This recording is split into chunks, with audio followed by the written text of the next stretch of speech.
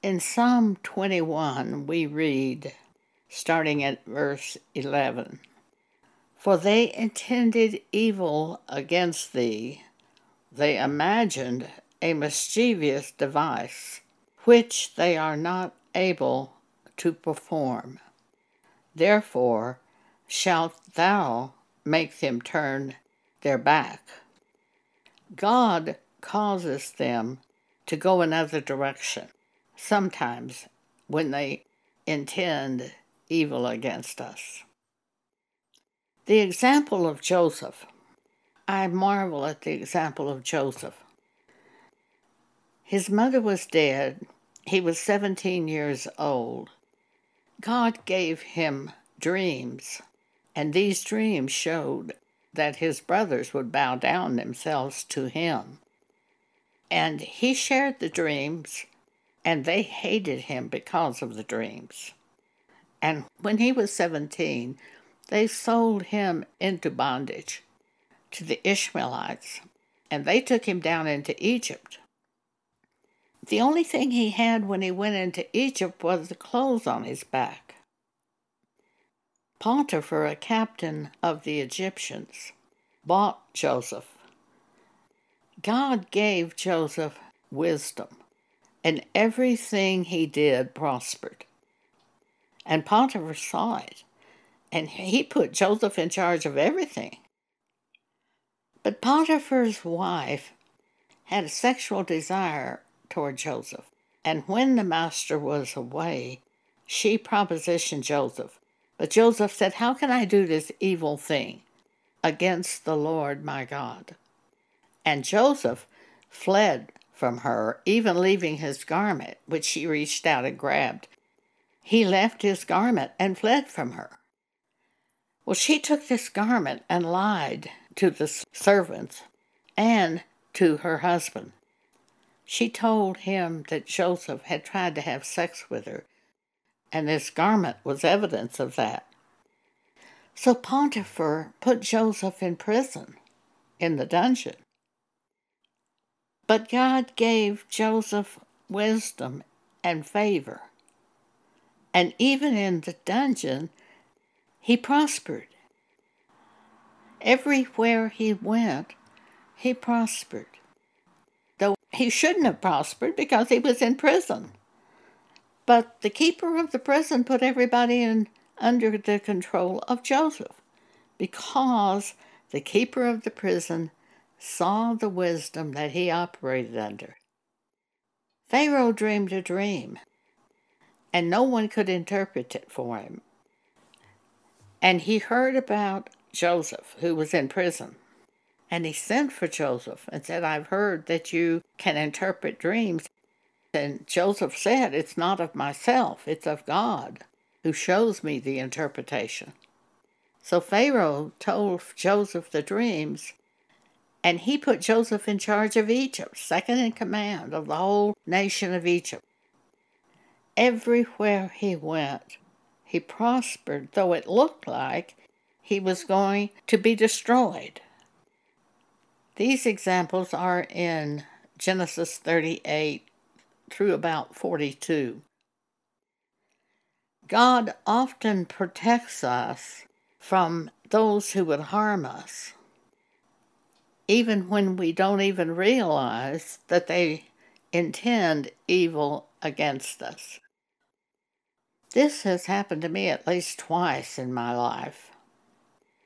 I extended friendship to the couple who lived in the house behind me, and I had them over to dinner and did things with them and was friendly to them.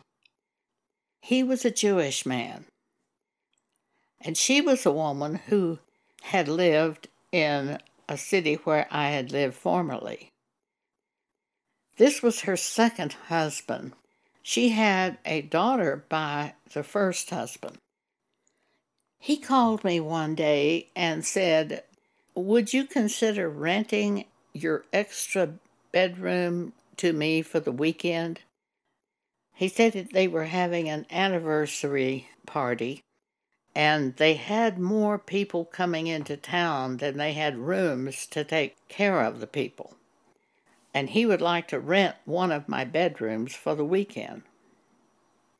I said, well, I won't rent it to you. You can use it. You're welcome to it. And he said, well, I need a place for my wife's daughter and her friend. And then it was like a light went on. Her friend? Who is this friend? So I said to him, tell me about this friend. He said, well, my wife's daughter is a lesbian, and she and her friend would be staying together. I said, oh, I can't do this. If you have a married couple who would want to use the room, I will do that, but I won't let lesbians come into my house because of what the Bible says. Romans chapter 1, and I probably read it to him. It says, for this cause God turned them over to vile affections, verse 26. So he said to me, well, I don't approve of it either. Well, I never heard from him again. About 2 years passed, and I hadn't seen them or hadn't heard of him. His wife was backing out of her garage one day, and I was going to the alley to dump some trash. So I waited for her until she backed into the alley, and I greeted her and said, how's Bernard? I haven't seen you in so long. And she said, well, he died. And I was so shocked, and I told her how I was so sorry. I didn't know he had died. And she said, I want to talk to you. I said, fine. She said, I'll come over tonight. I want to talk to you. And then she drove off from the house. I turned my light on that night and prepared to receive her as a visitor. And she didn't show up. She didn't call, and I didn't hear from her, and finally at 10 o'clock I turned the light off. I didn't think much about it, and then a few days later I realized this was not going to be a friendly visit. She had evil in her heart against me, and she wanted to do battle against me because of the homosexual lesbian thing. God spared me from this battle. I never saw her again, and I moved 4 years ago to Colorado. But I was spared that battle. Concerning homosexuals and lesbians, Romans chapter 1 says this, verse 22, start at verse 22, professing themselves to be wise, they became fools, and changed the glory of the uncorruptible God into an image made like to corruptible man. Wherefore God also gave them up to uncleanness through the lust of their own hearts, to dishonor their own bodies between themselves. For this cause God gave them up unto vile affections. Verse 26. For even their women did change the natural use into that which is against nature.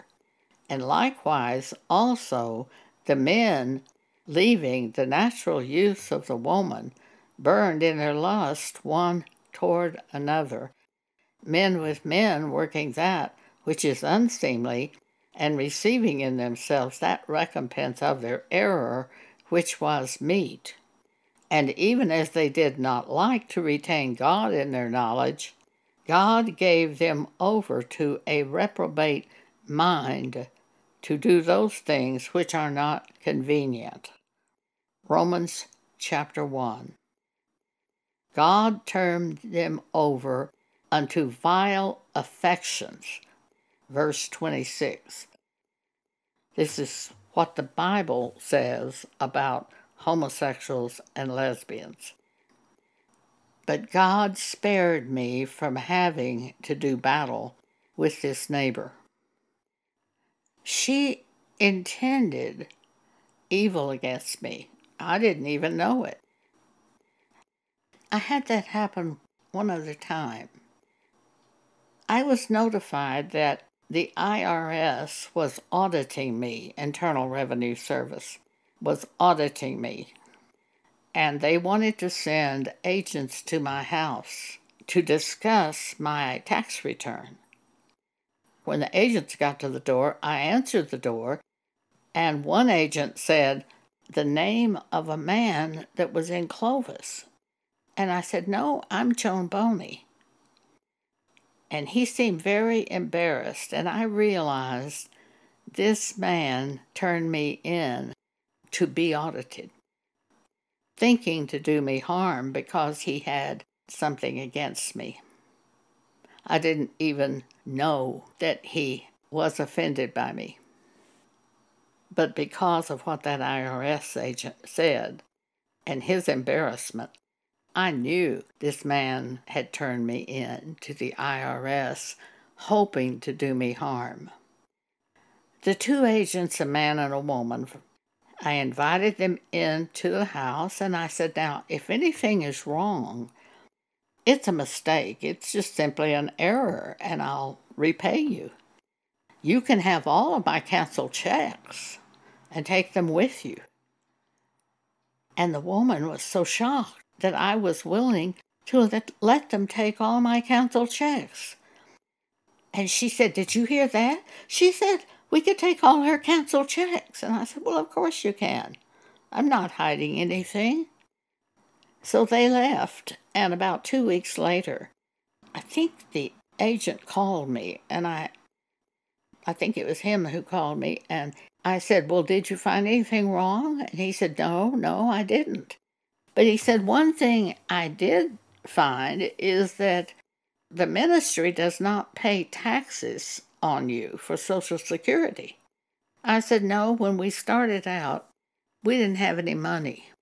And I was told I could declare a vow of poverty and not have to pay taxes on myself, and that I would never be able to receive Social Security benefits if I did that." And the IRS man who set up the ministry with the IRS tried to get me not to declare a vow of poverty, but I did. The agent said, "Well, he must not have turned that in because we don't have it on our file that you've ever signed a vow of poverty.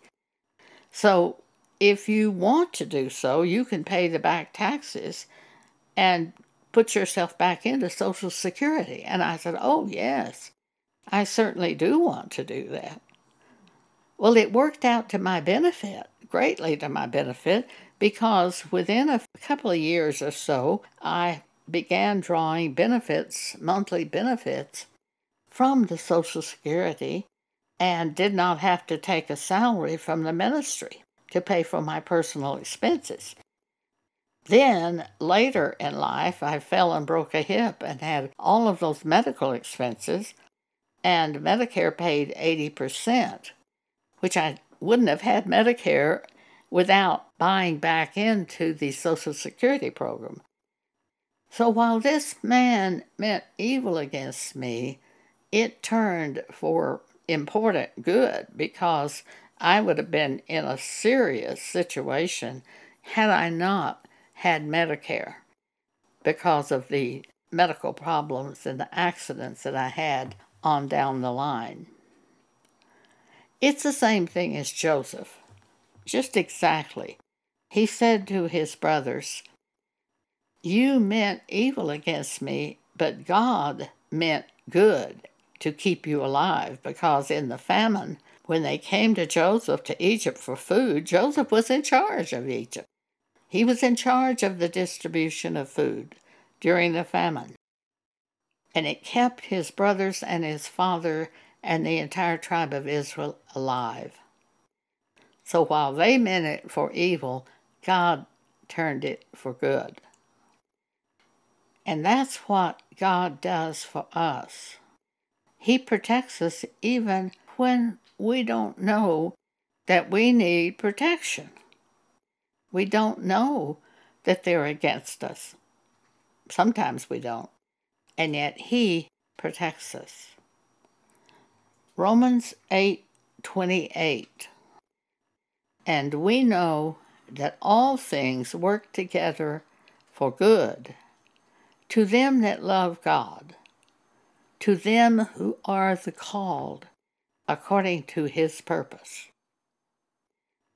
Thank you for allowing me to share this with you today.